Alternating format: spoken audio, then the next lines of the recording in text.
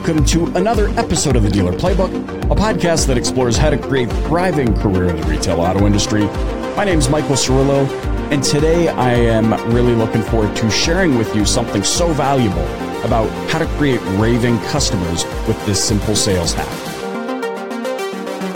All right, so I think we could all agree that repeat and referral customers are the holy grail of car shoppers. Yet a lot of the questions I get when the gang reaches out to me have to do with, how do I do that? What's the best way? What do you see that works? And I got to be honest with you, I think sometimes we're just too inside of our own heads that we see past the answer that's right at the tip of our nose, which is be a good person.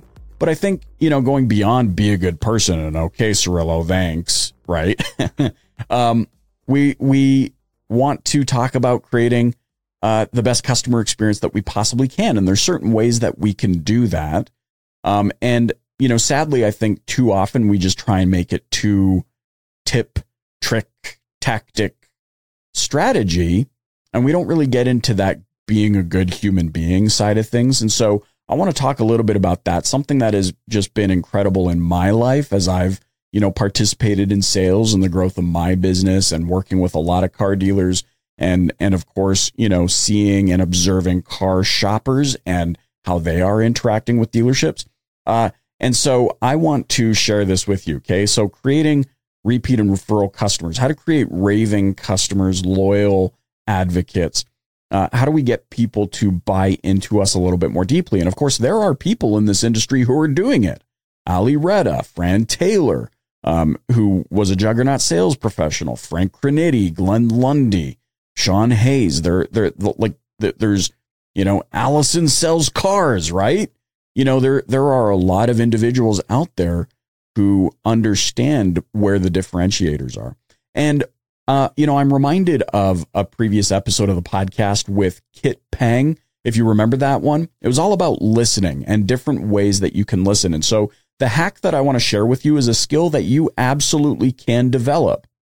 I will not suggest I am perfect at this, but I practice it enough to bear witness of its efficiency and effectiveness on building relationships of trust. And of course, gang, you know that I love the concept of building relationships of trust. I believe it is the most senior thing that we should be striving for in our career. It doesn't matter the industry, right? Doesn't matter the industry. When you have a relationship of trust, the customer is more compelled to come back to you. And so what I want to share with you is the importance of listening. One of the quotes that I love, and I'm sure this is a paraphrased, diluted version of this quote. I don't even know.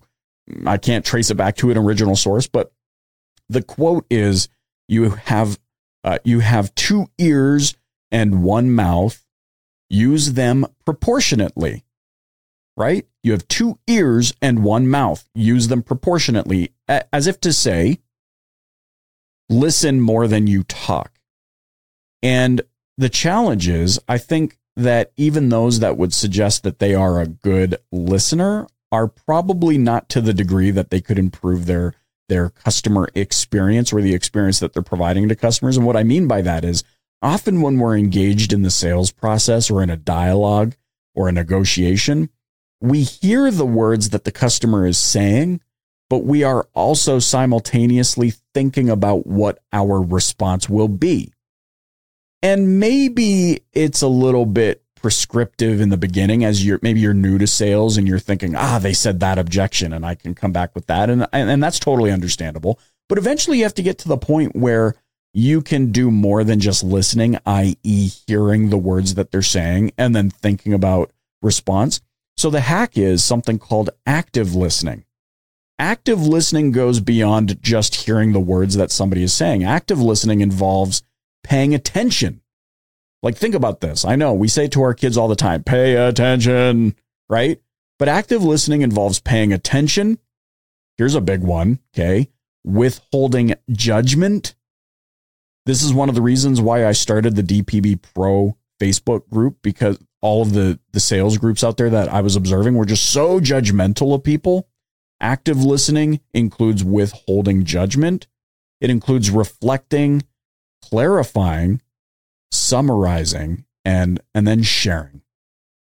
It is It's a skill that you can absolutely develop. So what do I mean by reflecting? It means once they've spoken and once they are finished speaking, you are reflecting on what they've said so that you can either clarify, right? Really the process of seeking to understand, summarizing to make sure you got it, and then responding. But active listening also goes above and beyond that. It goes to the degree of observation. So you're not just hearing what they're saying, but you're observing how they're saying it.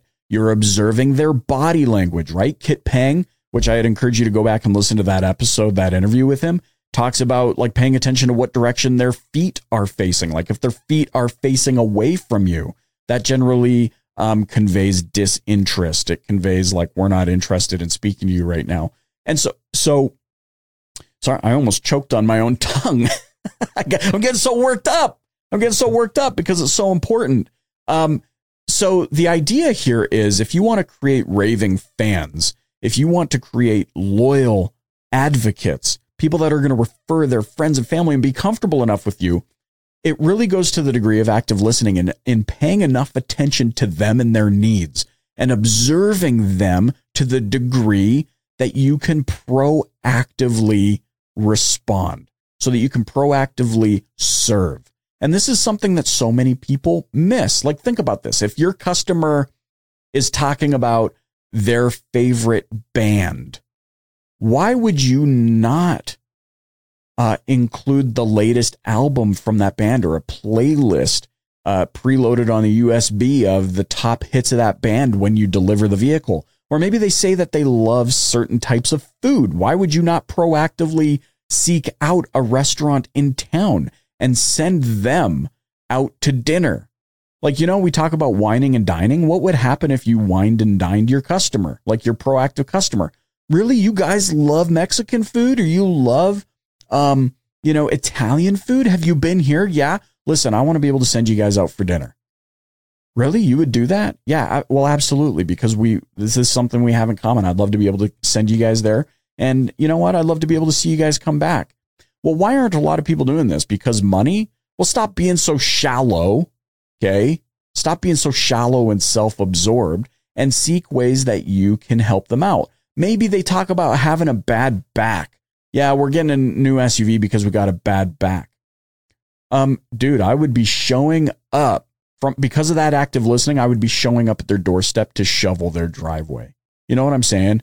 If you serve to that degree as a result of active listening, P.S. again, a skill that you can develop, you will create raving fans. There you go. Do with it as you may, but I would encourage you to Google and learn as much as you can about active listening and incorporate it into your sales efforts.